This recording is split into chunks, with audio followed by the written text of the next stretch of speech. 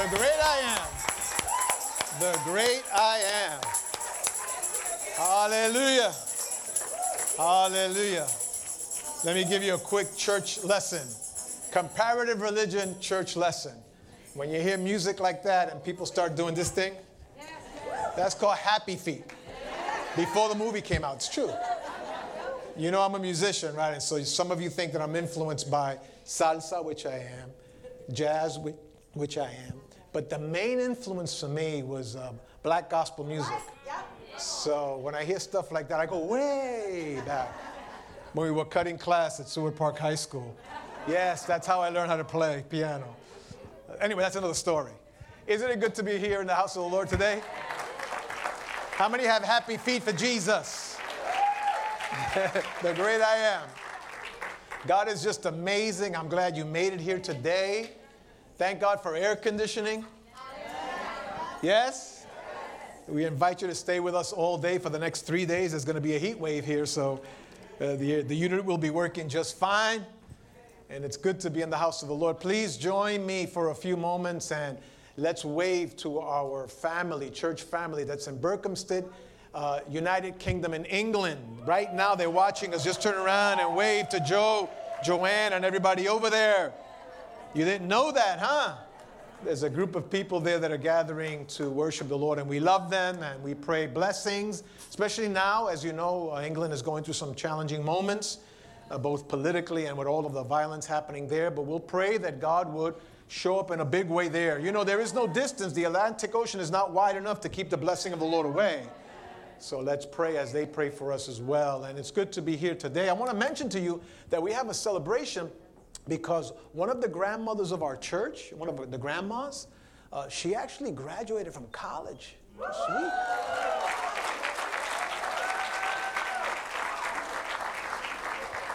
Summa cum laude.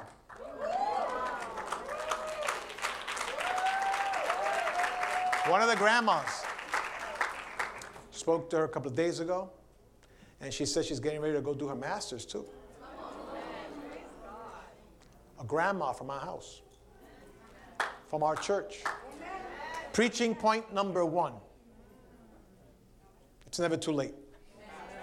I read an article last week that had a 70-year-old mom that she graduated from college. And we keep saying, I'm waiting till everything. I'm waiting to get my life together. Come on. Today's the day. Today's the day. So we celebrate with Marilyn Noah. When you see her, celebrate with her. She graduated from college with honors. And if she did it, you can do it too. I don't know where you are on your journey, but you can do it too. And we want to motivate you. And today, what I want to preach about today and teach today is under this subject that I'm calling maturation graduation. Maturation graduation. And some of you have been going back and forth to see your kids graduate and loved ones graduate and children graduate. And I want to talk about that because I think it's time that we stop drinking baby milk and start acting and walking and being like adults. Is that all right? Oftentimes we're very good at blaming this one and that one and everyone in between. But there comes a point in our lives where we really need to get to a place of maturing. And the passage I've selected today is actually the writings to the church of the believers of the Hebrews. This book is very interesting because the book of Hebrews, the entire focus of the book is really to elevate Jesus higher. And if you read the first chapter, you'll get it right away. He's, above creation, involved in creation, higher than the order of Melchizedek, and on and on and on and on. Interesting, in the epistle to the Hebrews, we don't know for sure who the author is. The writing style and the way the literary points are presented sounds like, smells like, looks like it's the Apostle Paul, but we don't know for sure. But the reason the book of Hebrews is found the epistle of Hebrews, because it's a letter of antiquity, is found in the New Testament, is because there were a group of people that were Jewish in birth and culture and tradition, and they had come now into this new way of knowing God through Christ Jesus. But what happened to them, and this is why Hebrews was written, to help encourage them, what happened to them is that they kept following after the Lord. And now back then it wasn't called Christian or church yet. It was really called being followers of the way or the path or the road. That's what it was known. So here they are being culturally Jewish, even religiously Jewish, but yet they were following after this Messiah who was now realized eschatology. He was there with them now, or had been. At this point, he was already crucified. So these believers were living this life as what we would call today Christians, but yet they were dragging with all of the things from the past.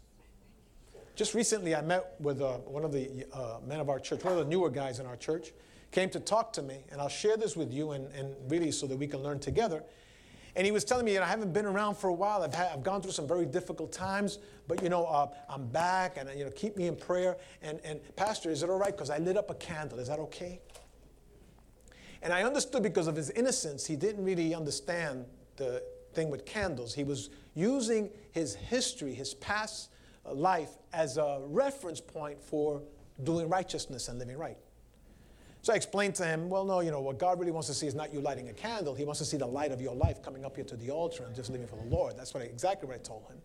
But I understood where he was coming from. Here he is striving to live for, and just pray for him, he's a newer guy, striving to live for the Lord, but he's dragging all the stuff. And before we get too judgmental, we're the same way. Yeah. Culturally, we think that it's only a certain culture of people that are going to be up there. We forget about that in the last book of the Bible, it says that every tribe and tongue will be there. There's this concept in theology called the homogeneous unit principle that says people really like to worship with people that look just like them. So blacks like to worship with blacks, Latinos like to worship with Latinos, whites like to worship with Latinos, Koreans like to worship with Latinos, and on and on and on. What did I say? What did I say? Well, you know what I meant, right?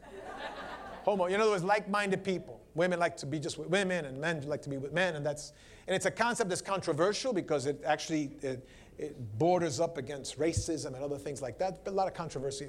Seminaries about controversy. But the point that I want to make here today is that we need to realize that we come with baggage. We come with stuff. And sometimes we judge the now based on how they hurt me yesterday. We judge this person that you're in relationship with based on how the last person abused you.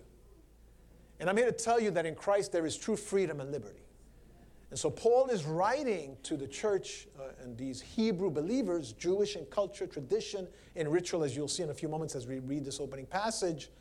And they were carrying stuff, and he's trying to get them to get to a place of maturity. And church, I've taught this before here, and I just want to reiterate it. You can't change the past, but you cannot let the past define you. So if you've gone through hurts and pains and you were bleeding from situations that happened in the past, understand that those are just historical markers in your life, but they don't define you. You go back nostalgically and you think about them and you try to resolve them and you try to get through them. But if you stay too long living in the past and hooked to the things of the past, you'll never be able to enjoy the now, and you'll certainly not be able to enjoy your future. So we need to get to a place where we understand and we put those situations, whether it was physical abuse, whether it was neglect, whether it was betrayal, whether it was abandonment, whatever things you went through, I want to honor that. I don't want to belittle the pain that we've gone through in our lives and that you've gone through your life. But what in your mind, and this is what the writer here of Hebrews is trying to do, we need to place those things where they belong. And they don't define you. Those are simply historical markers in your life. Then in moments of nostalgia, you go back there and you think about them, but you don't dwell on them all the time. And mature people are able to walk their journey carrying stuff. You realize that not everything can be resolved. And I think sometimes we're waiting for God to be the genie in the bottle. That I rub it alongside and then all my problems are resolved. That I can just hocus pocus, have people pray for me and bathe me with oil, and maybe the more hands that are laid on my head, then the more deliverance I will have. No, oftentimes we're living the life that we made. Suffering the consequences of really bad decisions. Is there an amen in the house now? Because we really are a result of our decisions. What is it? Bishop Bronner said that you're born looking like your parents, but you die looking like your decisions. It's true. It's true. So Paul, I think it's Paul, but the writer of the book of Hebrews is pushing forward writing to the Hebrews because they were valuable, they were important, they couldn't be cast aside, they needed to be empowered, they needed to get to a place of maturity. In fact, in the text, as you'll see in a few moments, I'll read it, in the text he's saying this is the perfect way to do it. It's a life of maturity, and I want to go there with you because I think it's important, church. I don't want you to be living a life that's mediocre or a life that's here or there. You should live a life of excellence, of purpose. God didn't make an accident. You weren't an accident. There was intent, divine intent, in you appearing on the history of mankind. But we make bad decisions. It isn't God's fault. It isn't the church's fault. It isn't that you're the wrong color, the wrong last name, whatever it might be, because we're just, don't know education. You don't know my family. Every family is dysfunctional. Every family's got a crazy uncle, a controlling aunt, an unaffirming dad, an emotionally dead grandfather. Every family. Say hallelujah if you can now for the other people. It's true. But we got to get to a place where we go beyond that if we want to live a life of maturity. Let me read the text. The text says the following. It says, therefore, let us move beyond the elementary teachings about Christ. Got to go to discipleship, but then we have to move on further on how do we apply that, right? Beyond the elementary teachings about discipleship and be taken forward toward maturity. And I want to get somewhere here with you, several places, because I'm going to recap and define for you and flesh out what maturity is, but I also want to give you a very practical way of being able to live holy every day. But follow the text with me for a moment. Therefore, let us move beyond. The phrase there, move beyond, in the original is to violently cast out. To aggressively move away from. It is not saying to forget them. It is simply saying don't live with that any longer. Don't let that bog you down. How many people took a bath today? Are you sure the person next to you took a bath? No. I'm going to go somewhere biblical with that, believe it or not. It's going to be, we're going to have a heat wave, 90 degrees. You're welcome to stay here as long as you can today because it's 90 plus degrees out there. Tomorrow, the same thing, and the next day. But when you sweat, you take a bath really to cool off. Because what happens when you're sweating is your body is just expelling all of the toxicity that's inside of you. It comes out through dirt, it comes out through sweat, and it comes out through smell or odor. So you get in the shower, which you did this morning or you did last night because I knew you weren't going to come here without bathing. No, you didn't know. You take a shower really to cool off, right? The other day I was doing something in the car. Look, I'm a pretend mechanic. I know how to do it, but I don't like getting my hands. I don't know about you. I don't like getting my hands dirty. No, there's no scars and stuff. But anyway, I ended up getting oil and dirt pustule all over my hands. So I had to clean it, and I cleaned my hands, and then the next day I still had stuff. And the next day I still had stuff. I had to go get a brush and get into the nail and scrub things out. Ready for the application? I think it's time that in your walk with the Lord, you just stop taking a bath for cooling off and take a brush and let the Holy Spirit start scraping stuff out of. So when he says here, because I'm painting the picture, when he says here, move beyond, that's wonderful Shakespearean language there. But really what he's saying in the original, and here it's rendered not in the Greek, but in the Hebrew, so the Hebrew can understand. He's rendering here very powerfully. You need to aggressively push it away. You need to scrape that stuff off. Scrape that stuff off. It's time that we start acting mature in adults and not going back to being offended. You ever know, there's nobody here.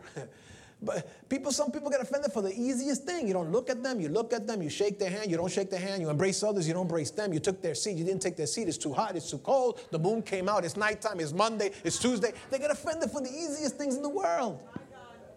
They don't like your bow tie, they like your tie, they don't like when you don't wear a tie, they like a sweater, they like red socks, and blue underwears. I don't know. We got to get to a place where we grow up. And we stop the list of all the things and get to the maturation graduation.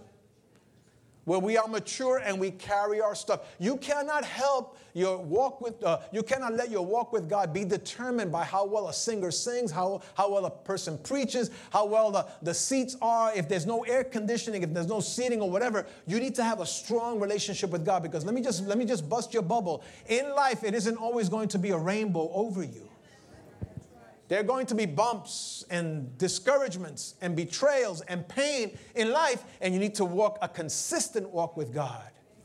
There's a Spanish song, that hymn that's sung. It says, it's easy when things are going well to serve the Lord. It's a whole different thing when the life has turned upside down. And so Paul is writing, he's telling them, you need to take these things and push them away. Look at the text with me. And be taken forward toward maturity. I'm going to define that term in a few moments if you want to write it down, maturity. He says, and be taken forward. So there first has to be the abandonment, the aggressive pushing away of the old cultural things, religious things. And I've always told you, God will never hurt you. Religion will, but God will never hurt you.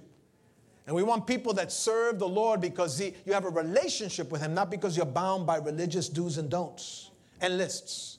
So he says, push away from that, and what will happen in the pushing away from that, you're going to be then taken forward toward maturity. You know, in physics, there's this principle that as you push away, if you're not careful in the aggressive pushing away of something, the momentum established in pushing away a matter through and this is physics, the friction on the floor, the friction in the air. In doing that, it's also going to repel you away. So the harder I push away on those things that are bringing me down, the further away I'm going to get from them. You getting this? You take that boyfriend and send him to another part of the world. You broke your heart before, you're going to break your heart again.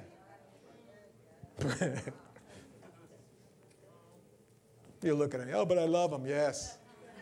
He's so nice on Mondays. Payday. Hallelujah. Come on, say hallelujah if you can. I can speak that way. I'm speaking pastorally and fatherly to you today. Amen?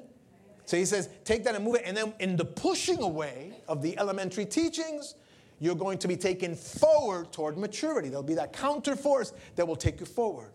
And then he goes on, not laying again foundations of repentance from acts that lead to death. And he's referring here directly to the Jewish audience. He says in the past, in the Old Testament, according to the Levitical order, there were procedures that you had. Once a year, you'd go into the temple. There would be the shedding of blood of animals. And in the shedding of blood of the animals, it was taught in Judaism, still taught today, that then you would receive the propitiation of sin. That it would move God, and then you would enter into this place of righteousness until the next year. So you had to go through rituals. That's why when you read this and you put it in context in the continuum of time, you will find that the biggest debates that are happening here right now is about circumcision, is about keeping the Sabbath, it's about dietary rule, it's about the resurrection. Those are issues that were never even resolved even till today. Because sometimes we get stuck on stuff like that. And God is a God, and this is the book of Hebrews, that Jesus is greater.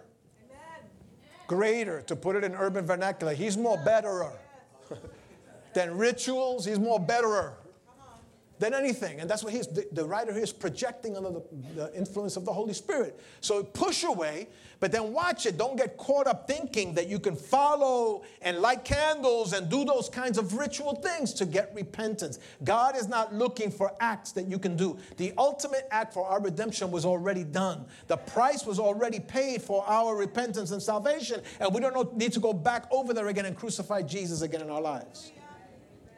But then there's a contingency here that I will address in a few moments, and that is it'll take you away. You'll go into moving forward toward maturity, but you need to make sure you understand the faith in God. I'm going to describe faith in a few moments in the context. And then what do we need to do to be able to be mature? But what is maturity? Maturity is to reach the full potential in every area so that the intended purpose of our lives can be fully maximized. I'm going to say it again. Maturity is really to reach the full potential, the exploitation of potential in every area. That means mind, soul, spirit, intellectually, physically, spiritually, emotionally, socially. All that makes you who you are, to maximize that so that the intended purpose in your life can be fully maximized. You're not an accident. God has a plan and purpose over your life. The reason you don't get there is because we make foolish decisions. I believe that when you were born, if he saw you, Jeremiah teaches that he saw us in the womb, right? So if he saw you in the womb, God already knew what you would become because he is omniscient and he's also all present. So when he saw you in the womb, he was already seeing you fully grown. Did you follow that? When he saw Jeremiah, look at Jeremiah when he says, I knew you, I saw you when you were being formed. When he saw you being formed, he already saw you fully developed. Because God is not limited by time. If he was limited by time, he would not be God. Not limited by intellect, because if he was limited by intellect, then he would not be God. But God saw you in the womb, the Bible says, and he already saw immediately, was aware, fully aware. And we don't understand it because we think as humans and we're limited in the way we think and speak and process information. But God is limitless in the way he processes information. So you are able to see right now, you know that it's Sunday, right? Well, you know how God sees? God sees Sunday, Monday, Tuesday, and the rest of your life all at the same time. That's how mighty he is. Hallelujah. That's how mighty he is.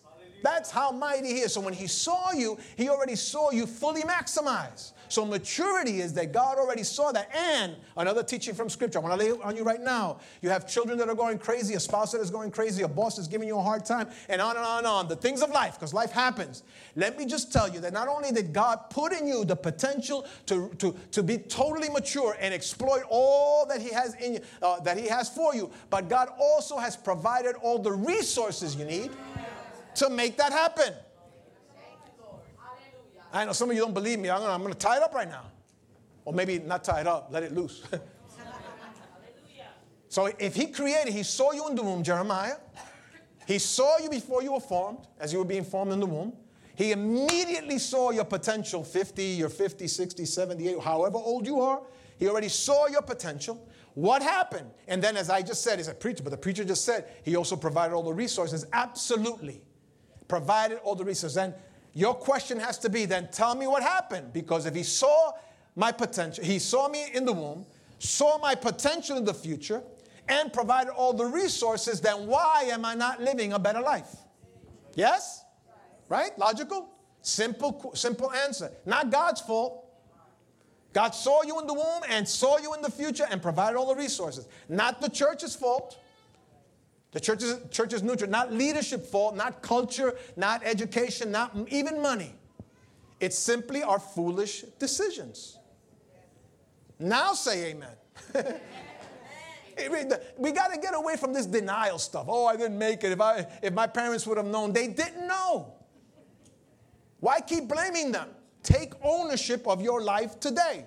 And say, this is what I got. What can I do with what I have? I'm telling you, if you plug into God, not to religion, if you plug into a relationship with the divine God, the cosmic God, the powerful God, if you connect with him on a daily basis, I'm going to show you that in a moment, your life will be mind-blowing. And let me just blow away a myth right now. You're never too old.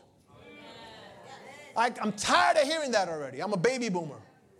Oh, you know what happens when you get... I said, what happens when you get 60? What happens? It's like the whole world stops. Oh, what happens when you get 50 or 40? And people now, they say, well, 30 years old. What, are you kidding me? Old is here. There's some teenagers that are old already. Millennials that are already old already. And I met some people that are advanced in age, and they're not old up here. Amen. I believe that God can renew your strength like the eagle, and you can sometimes accomplish a lot more in the second half of your life than prior. Come on, at least the people over 50 say hallelujah. The young people don't know what I'm talking about. Hallelujah. Are you getting this? So that book, that business, that career, that education, that wonderful life, that white picket fence and 5 acres of land, and you saw yourself milking cows, if that's what you want. It's up to you, fellas, your potential. That business, all of that stuff was already in you. God saw it. He provided the resource, but we made bad decisions. Now watch the application, because the application here is that the Lord, through the inspiration of the Holy Spirit and using the author, is telling the audience, don't go to those rituals. Because they thought it was the rituals. And it says clearly, those are rituals of death. And the New Testament teaching is that there is a renewing of the mind. Come on, slap yourself on the head every morning and get yourself going. And own the day. Don't let the day own you. Own the day. You're going for an interview. Own the interview. I mean, don't get cocky and all that stuff, but stop I can't. I get nervous. Everybody gets nervous. Give me a microphone. I want to watch me make somebody nervous right now.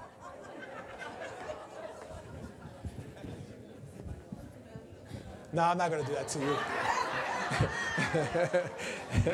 Thanks, Gus. But all of you went, I felt the air leave the room. Who doesn't get nervous? You laugh at me because I get nervous when I go get my blood taken. I have to go Tuesday. Pray for me on Tuesday. Nervous, but I go. I don't think I've ever achieved anything in life. And let me talk to you seriously. Any milestone in life without prior to getting there being nervous. And I mean nervous. I mean bathroom nervous. Come on, is that raw enough for you? When I was going to ask out this beautiful lady to be my wife, nervous. When I went to meet her father to ask for her hand in marriage, nervous. Especially he's a big guy. He was from the military. And me, I just make believe I'm from the military. Nervous. First interview when I was in the business world. Nervous. When I sat down to do I told you the story, sat down to do my doctorate. The first thing was sitting in the cohort and they're asking where did you graduate from and the guy next to me blew away all he had just graduated from Harvard. And I was next to speak. Are you kidding me? So get away from this thing that you're going to be nervous when opportunities appear. Work through, use the nervousness to your advantage. You think I don't get some tension coming up here to speak to you? Look at all these eyes looking at me right now. Oh, but you move forward and you do what you need to do. Hallelujah. So we find that don't let that stop you. Don't let age stop you. Move forward. But understand faith. I'm going to unpack that in a moment. And understand that there's some practical things that you need to do to make it happen. And let's start moving away from the rituals of the past. And start developing a new system of expressing and growing spiritually. That's my point. Not religiously, spiritually. This is great for millennials because millennials move away from the structures that we find in church environments and organizations. But it also applies to everyone here. And so maturity is that. Maturity is to have all the areas of our human function synergistically coming together for a period of time. When you get all of those things put together, and God is very good at putting things together. Yes. Hallelujah. When the guy was on the cross, when Jesus was being crucified, and the other guy says to Jesus, remember me. Remember that? He was dying on the cross, and then there's the dialogue, and the other criminal is cursing the Lord, and he was gone. But this guy tells Jesus, remember me. The word remember is put me back together. Prefix, member. Take the members, the components of my life, and put them back. And I don't know about you, I've been serving the Lord all of my life. I love walking this walk. I love what I do. But every once and again, I got to be put back together. I went 2 weeks ago to get a suit redone because it didn't look, when I first bought it, it looked great on me. But even if you don't say amen, I think it looked great on me, and my wife agrees with me. But the suit changed. Tommy, the suit changed. I had to go back and I didn't want to throw it. It's a nice suit. I like the color. I had to go back. And I told the guy, I repented after I told him this, but I don't know. Maybe the dry cleaners, it got bigger. I don't know. Or small. I think it was smaller. Let out a little bit more on the waist now. I don't know. It's not me. That's my. Right? Every once in a while, you got to do a readjustment in your life. And that's what this book is. They had enough religion. The Hebrews at that time had enough religion, enough practices, enough do's and don'ts. They were experts in religiosity. But there was a new way in their lives. In church, we need to get to a place in our road to maturity that we realize that the choices to maturity matter and that we are the ones responsible for that. Don't hand it off on someone else. It really is on us. Understand also, number 2, that there's no repentance or justification through rituals. It isn't about praying more. We need to pray. It isn't about reading the Bible more. We need to read the Bible more. That we definitely have to do. But sometimes we think that it's that. If so-and-so prays for me, then I'll really be delivered. No, own your stuff and realize that rituals don't really make a change in our lives. Especially old rituals, like I just mentioned, a dear brother, lighting candles and, all that had its place at its time. That's what you knew then. But now you know something else. And realize that there's no justification in that. It doesn't matter how long you've been walking with the Lord. You can lose it at the very last moment. You have to guard your walk every single day. You can live a life that's unblemished, untarnished in any way, and then toward the end of your journey, you make a mistake, and all of a sudden, everything else goes away. So realize that those things, those rituals, those habits, those traditions, those acts of repentance will only lead to death. Don't get hooked up on them. So the third thing I want to mention to you is we can't rely solely on those religious exercises for spiritual maturity. You know, sometimes when you get those, you ever get those spiritual flames, or all of a sudden you get a spiritual flame, and you say, this is it, this is the year. You make a resolution, I'm going to read through the Bible the whole time. I'm going to read it Spanish and English and Greek and Hebrew and Aramaic. I'm going to read it backwards, upside down, because I'm going to read the Bible, and then April comes and you haven't even read through Genesis. Because we're flaky. Don't look at your neighbor right now. Aren't there flaky people? None in this room right now, but aren't there flaky people? Aren't there flaky people? Help me, otherwise I'll stay right there. You cannot rely on spiritual excellence. And please understand, because I don't want misinterpretation. I am not saying don't pray. Pray. But if you pray and you're not living a life that's pleasing unto the Lord, the prayer is ineffectual. I'm not saying don't read the Bible. Read the Bible. Develop yourself that way. But if you're not letting, you could read the Bible, but if you don't let the Bible penetrate inside of you to change behavior, it isn't really about change. I've said this before. It's about transformation. You should be different. Different. Different. And religion doesn't do that. It's a relationship with God, because you cannot offend the Lord. And sometimes we rely too much on the religious exercises, thinking that that's going to make me spiritual. If I go to Bible school, if I go here, if I go there, if I give here or give over there. No, church, it's a daily watching over your life.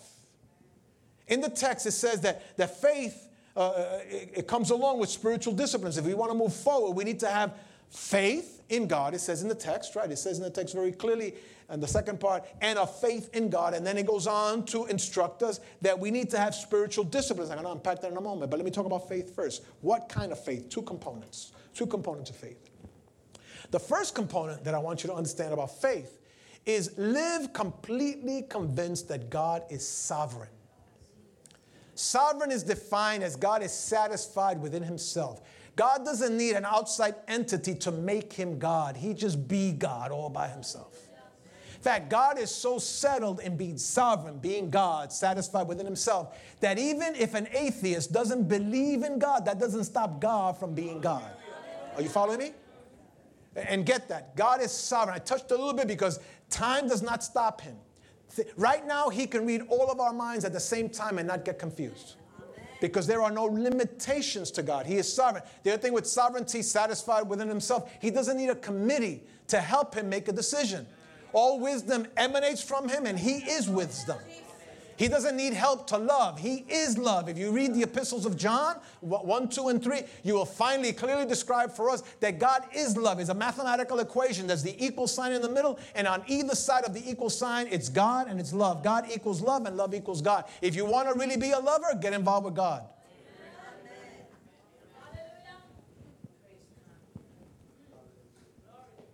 Praise the Lord. Sovereign. God is above religion. That's the whole theme of the book of Hebrews. Or above religion, above theology, above thinking, above philosophy, above position. Some people think they get elected, they have a position and a title, no matter where they walk different. You ever notice that? One thing I like about our previous president, he always had that hip-hop walk all the time. I like when he used to come out of the Rose Garden to give his, and I'm going to announce today, and he just had this urban kind of like swag. I've tried all the years that he was in office trying to get that swag, but I don't have that swag. That wasn't political, by the way. That's human observation right now. That's swag. Know it. God likes you. People may not like you, but God likes you. He's madly in love with you. Even when you don't behave. Even when let me throw myself in there. He still, that blows my mind. Imagine if God would treat us based on the last way we treated him. And yet he's still embracing. He's still forgiving. And so faith means that we embrace that God is sovereign. And let me push a little further. That means that you are so wrapped up with God and your faith in Him that even if He doesn't give you what you want, you'll still serve Him. A mature person is able to walk through life with questions and unresolved issues on their shoulders and still walk with the Lord. And in life, it's that way, church. Let me help you right here. Not everything in life adds up. And not everything in life is going to be just like you like it, like you want it. There are going to be bumps. There are going to be disappointments. There's going to be difficult things that you need to go through. You just need to get through it. You just need to get through it. But that doesn't mean that God is less God because He didn't answer your prayer. If He doesn't heal your body, if He doesn't restore your marriages, if He doesn't restore your family, give your kids back, if He doesn't get you out of debt or whatever it is, if He doesn't help you with this, if He does nothing more, He is still sovereign. Get that in your head. And you might think, boy, he's talking very strong and confidently right now. You don't know the battles I go through, the struggles I have, the things I carry. But you know what? It has nothing to do with God. It has everything to do with me and in life. Yes. And mature people need to realize that's the way it is.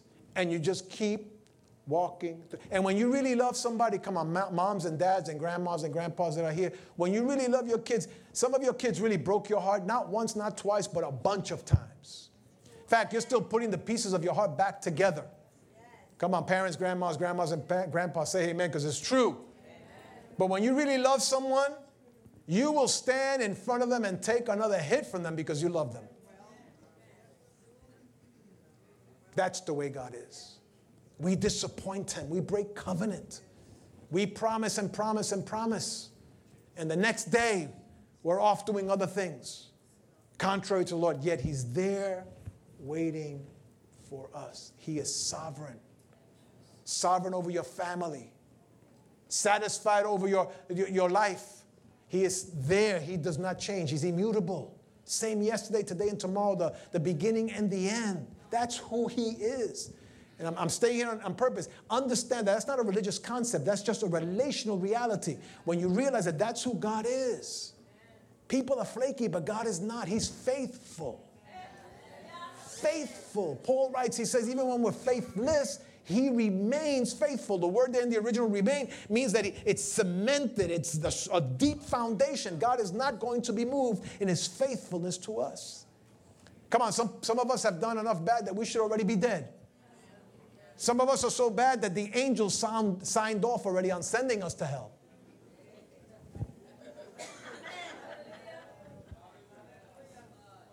Don't put your head down.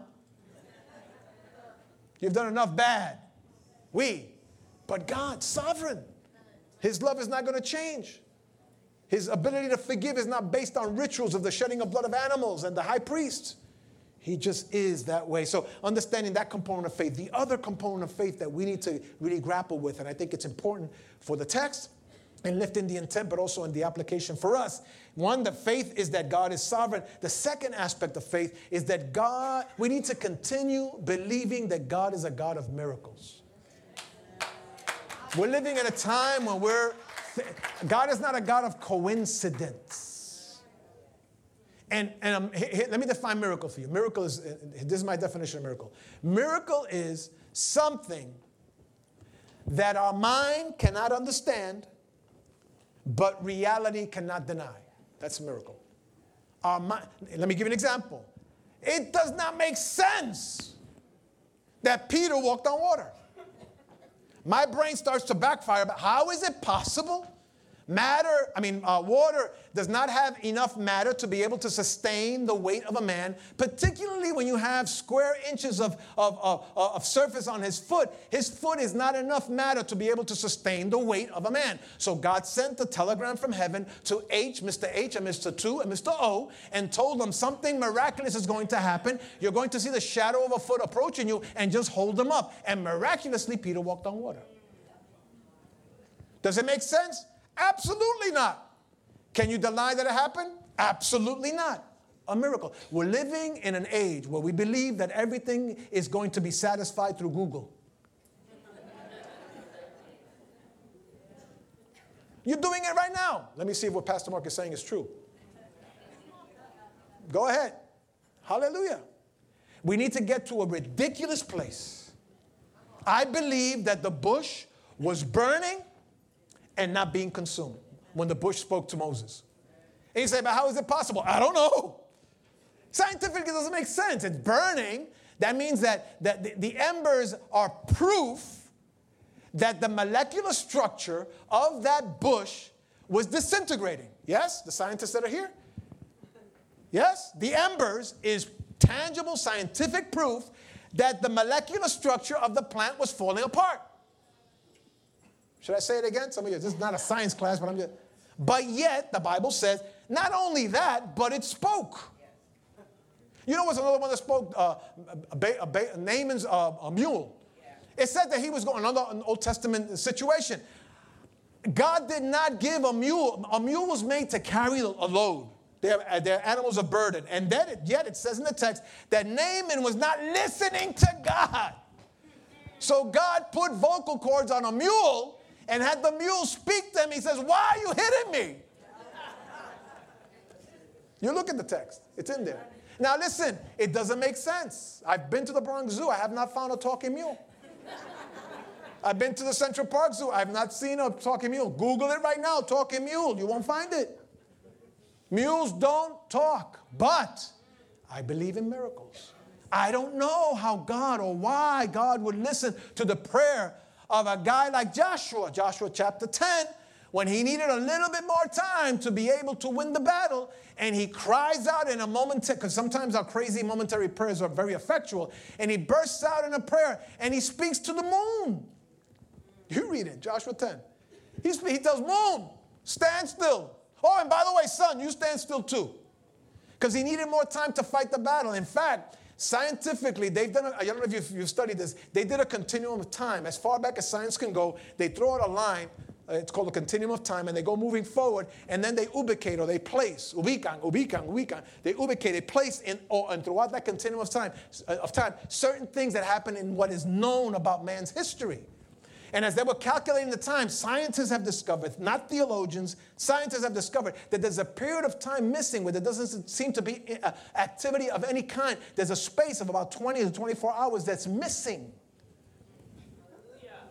I should have a PhD. I should be a nuclear physicist and show them that the Bible says that Joshua prayed, moon, stop, sun, stop. And the Bible says that the entire universe put on, they had Brembo brakes. The whole universe stopped because one man prayed. Now you're saying that's ridiculous. But the gospel is scandalous, it's ridiculous, it's ludicrous. That a God would come down from heaven for a wretch like me and you does not make any kind of sense. God works in the nonsensical, ridiculous things. Why is this important? Because one, we need to believe that God is sovereign. That's my faith.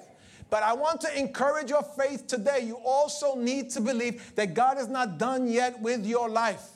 God is a God that performs miracles and gives them as gifts to us as we remain faithful in the realm of his sovereignty. So your child will be rescued. Your deliverance will come. Your home will be a place of peace. Your future will be secure. God will respond from heaven miraculously. God has a habit of showing up at the 11th hour and 59th minute when all options have run out, and all of a sudden a miracle happens and we're able to enjoy the blessing of the Lord. We can't give him credit, her credit, them credit, the organization credit. The only one that can get credit is God. And you know what? Let's be real right now. Most of us should have been dead a long time ago. The way we lived our lives in the past, the things that we did, that we don't talk about it because everything is under the blood. But if you could read my mind, what my mind would say, what my thoughts would say right now, come on, you can say hallelujah. Yet the Lord was able to allow us to be where we are today, not because of science, not because of 12-step or 14-step or this or that, simply because God is a miracle-working God. Yes. You could have children, now you have children. You didn't think you would live where you were living. You know how many times Pastor, we talk about this all the time. We pinch ourselves. We can't believe the way the Lord is blessing us. It doesn't make mathematics. I come from Wall Street. You know how much money you make in Wall Street?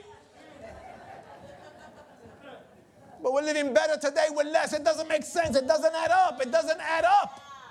Well, we tithe, so that works. Hallelujah. Doesn't make sense. In church, if you want to move forward, get away from the stuff that's getting you down. You know the other thing? Never mind what your friends do.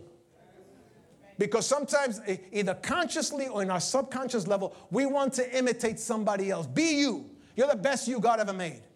Don't try to imitate. I'm a lousy example of Billy Graham. I can never be Billy Graham. I can never be Joel Osteen. This is my Bible. I can never be T.D. Jakes. I can definitely never be Joyce Myers because she's a woman and I'm a man. But I'm the best me that God ever created. And you.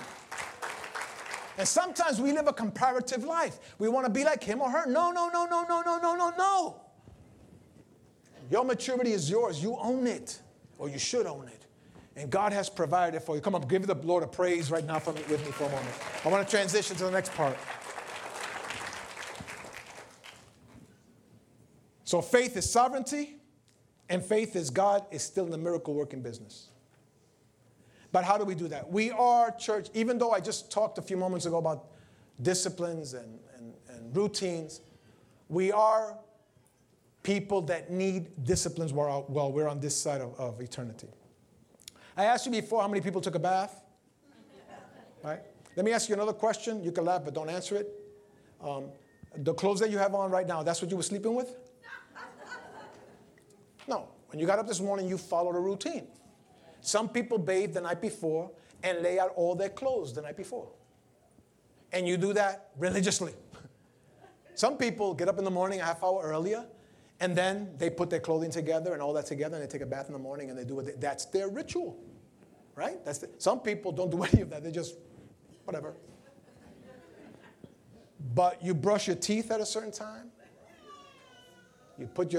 There's even a system for putting on your clothes. Put the socks first. And depending if you're not, most people are not ambidextrous, but depending if you're right-handed or left-handed, you'll put the left sock first. You put the right foot in, you put the left sock on, the right sock on, then your pants. Some people just put on their shirt, their tie. There's a ritual. You like my bow tie? I like it too. I put it on here because it was too hot.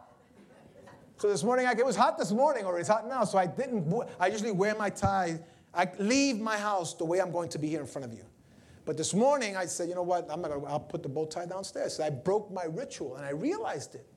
So we're all creatures of habit. You have a particular bus that you take every morning, or car, there's a particular parking space. In fact, some of you, I already know when you're not here, because I know generally where you sit. Yeah. Because I look around and say, oh, yeah, so-and-so's not here. They usually sit around that area. So we're creatures of habit. And habits, routines, and disciplines, this is a teaching I do separately, but habits, routines, and disciplines are important because they allow us to get somewhere. Marilyn Noah graduated from college, and she had to submit herself to a discipline, an academic discipline. You follow me? You want to be healthy, you have to submit yourself to exercising and all of that. Right? Discipline, even though I'm the guy that I don't like getting up in the morning to do exercise. I've said that before. I hate it. I wish there was another way. I believe in miracles. I wish there was just a miracle. I go, but then I meet people like Marcos who likes to go exercising, and I'm jealous of him. And me, I have to get up in the morning. Anybody like me? I hate exercising. You're lying. You're not raising your hands. You know. I'm going to go, there's only a few people in the world that I've met that I'm going to go exercising. Not me. I don't like sweating. Disciplines are important. So let me lay on you 4 C's real quickly. 4 C's that my advice to you is do this every day, maybe even several times a day, and your life will be on the road toward maturation. Very easy things. 4 C's. The first thing is confession. Make confession part of your life. And in our tradition, we don't confess to man. We confess directly to the Lord. Everyone does something or thinks something or is about something, has the wrong attitude. And confession is really about going before the Lord in our times of prayer and owning up to our human sinfulness and the failures of our journey. And by the way, you don't need to wait to come to church to have an altar to do this. The altar can be as your car is warming up. The altar can be as you're waiting for the elevator. And you say, but you're minimizing. I'm not minimizing. I want you to get into the practice of doing it. How do you become a prayer warrior that can pray many hours? Pray a minute first. And then cumulatively, you'll be praying more often. So confession, these are things you could do at work when you have that break. These are things you could do at home before you go to sleep or wake up in the morning. But I encourage you every day, practice this. These disciplines will get you going. In fact, our service today and every time we gather, follow these 4 C's. Every single service we have follows this. When we call you up to prayer after the worship time, that's a period of confession. And that's owning up. Don't let somebody else do it for you. Put the petition in the prayer box that we have there, but you lay your petitions yourself. God wants to hear your voice. Your voice. And this could be in the privacy of your home. It could be in the confines of your office. It could be just before you get to bed, wake up in the morning. In fact, I encourage you to do it often. Confession, confession, confession. And confession, what confession does, it neutralizes denial. You're owning up that you've done this. And I'm not going to give you a mic to say it publicly. But owning up before the Lord, Lord, I missed the mark. I thought thoughts that were in there. Help me, Lord, to overcome this. And confess it before the Lord. You know why? Because if you don't confess, you're going to blow up. There's going to be a cathartic explosion in your life. And all that stuff that's been pent up inside is going to find ventilation somewhere. So confess often, frequently, several times a day. Second C is consecration. And that is, Lord, I want to live a holy life. I want to have this goal of righteousness and justice in my life every single day. I want to treat individuals correctly. You ever have people that got your last nerve? How many people here drive cars, get on the subway, wait for the elevator? Right? Come to church. There's some people that get on your nerve. Come on, you can say hallelujah. Confess that, confess that, confess that, confess that. Consecrate. Consecrate the dignity of humans around you. And stop this labeling that we have, this name calling, this lying that we see going on, being part of the context and fiber of our society. Until you reach a level of perfection, then you can point the finger at individuals. You might disagree with someone on their decisions and on their policies and on the things that they want to move forward. But what I'm saying is let's honor and let's consecrate the human dignity in every individual. If we're all made in the image and likeness of God, the Imago Dei, as I taught in the series we just finished about family matters, then we need to dignify that. And there are people that irk you.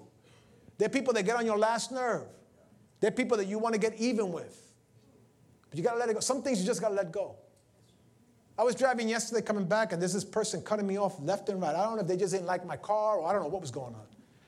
Honestly, I'm telling you with all my heart, I was not agitating anybody. I just want to get home.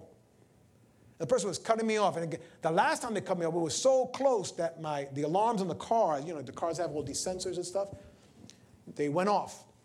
That's how close. And I actually got annoyed. And I said, so I took a picture of his license plate. And in my mind, I'm thinking, not spiritual. You ever thought not spiritual? It was bad. It was real bad. Pastor, he looked at me and said, what are you doing? I was not being pastoral. Any confessions? Confession's good. And I was ready. I know how to write Spanish, English, and some of the biblical languages. I know how to find you on Google. I already had it in my mind. I had a template of the letter I was going to write. Right? And then, there's cameras everywhere, so it's easy to substantiate. I did not, because I was justifying myself. I did not do anything wrong. What's wrong with this guy? What's wrong with him? They know he's messing with. But you know what? I went home. Why? Maybe his kid is giving him trouble. Maybe he's going through divorce. Maybe his shoes are too tight. I couldn't get into the guy's head, and nor do I want to. But my point is, what is the point? It's different if they're attacking my kids, my wife, my family. But a car can be replaced. And we have insurance. Are you following me? And if you think about it, sometimes we fight over the silliest things. Things that simply, we hold a grudge with people, and it just does not matter. Consecrate. Consecrate. Give it unto the Lord. Seek holy living. Treat people right. Follow the golden rule, Matthew 7:12. Follow the golden rule. Do unto others as you would want done unto you. Even if they mistreat you, just bless people rather than blast them. The third C, the first one was confession, then it's consecration. And the third one is commitment. Make a commitment every day. And church, I do this. I'm telling you, I do this every single day. You didn't take me this far so that then I could just run away. And it gets tough. But you make a commitment. No, I'm going to stand. I'm going to move forward. I'm going to live. I gave you my word. I'm going to march forward. And sometimes marching forward is not even movement. It's just standing still because you don't want to go backwards. And church, make a commitment. This is what I'm going to do. Let your word matter. I'm going to get to work early. I'm not going to let them mess me up. I'm going to put up with this nonsense and not say a thing. I'm just going to bring it to the Lord. Commitment. And not only commitment that way, but also commitment. Bless the things that are around you. You're not living in the street. Thank God for the apartment you have. Yes, it's not the right color, the right size. You don't have the right number of bathrooms. You want wood floors instead of vinyl, whatever.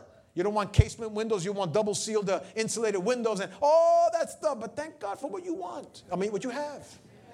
That's also commitment. Commit things to the Lord. Bless your home. Bless your car. Bless your children even when they don't. I love it. I'm very Latino on this point. Bear with me for a moment. Very Latino on this point. And that is in my tradition, the Latino tradition, we have this thing that we bless kids. We don't even know them. When my kids were small, sometimes when I'm walking with my grandkids, I'm walking and somebody said, oh, how beautiful, God bless her.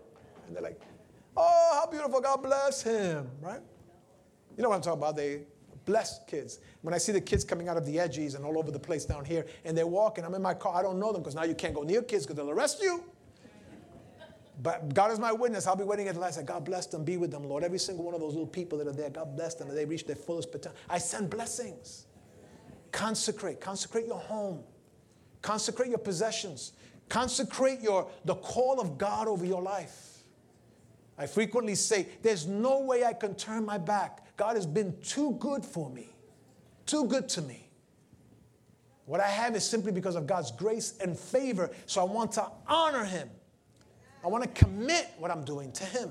Are you following me? Bless loved ones. Bless possessions. Because if you don't bless them, that's going to give room for a curse to come in.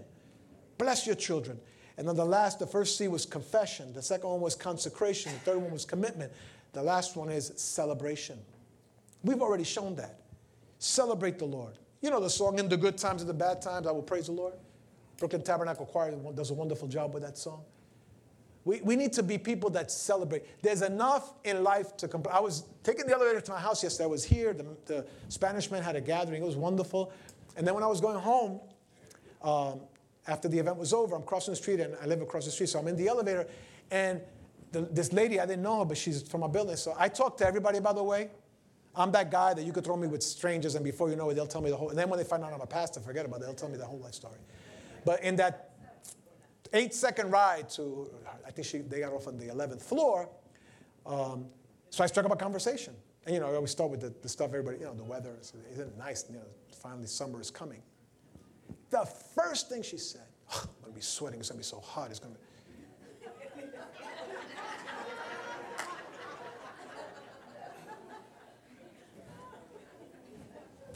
Have a good day. I tried, ma'am. I tried. I really tried. But you're not going to rain on my parade. It's a nice day. I love this weather. I'm Caribbean. I like hot weather. Choices. You can either complain and not get anywhere or celebrate. It's either half empty or half full. I choose to not live negatively. Now, there's some negative things that happen. I celebrate them. I celebrate the goodness of the Lord. I celebrate the Lord in worship and praise. That song that we put on, we were just about dancing up here and getting happy feet. Because the Lord has just been so gracious and good to us all the time. Let me close out with this passage. Now it's Paul writing to the church in Corinth, very similar to New York, very urban. And he's writing to that crazy church in Corinth, 1 Corinthians 14:20. And look at what he says to them. He says, brothers and sisters. There's no doubt that he's talking to believers.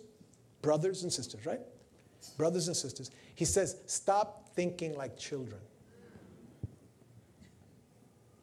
He says, in regard to evil, be infants. Think about that for a moment. Children don't see malice.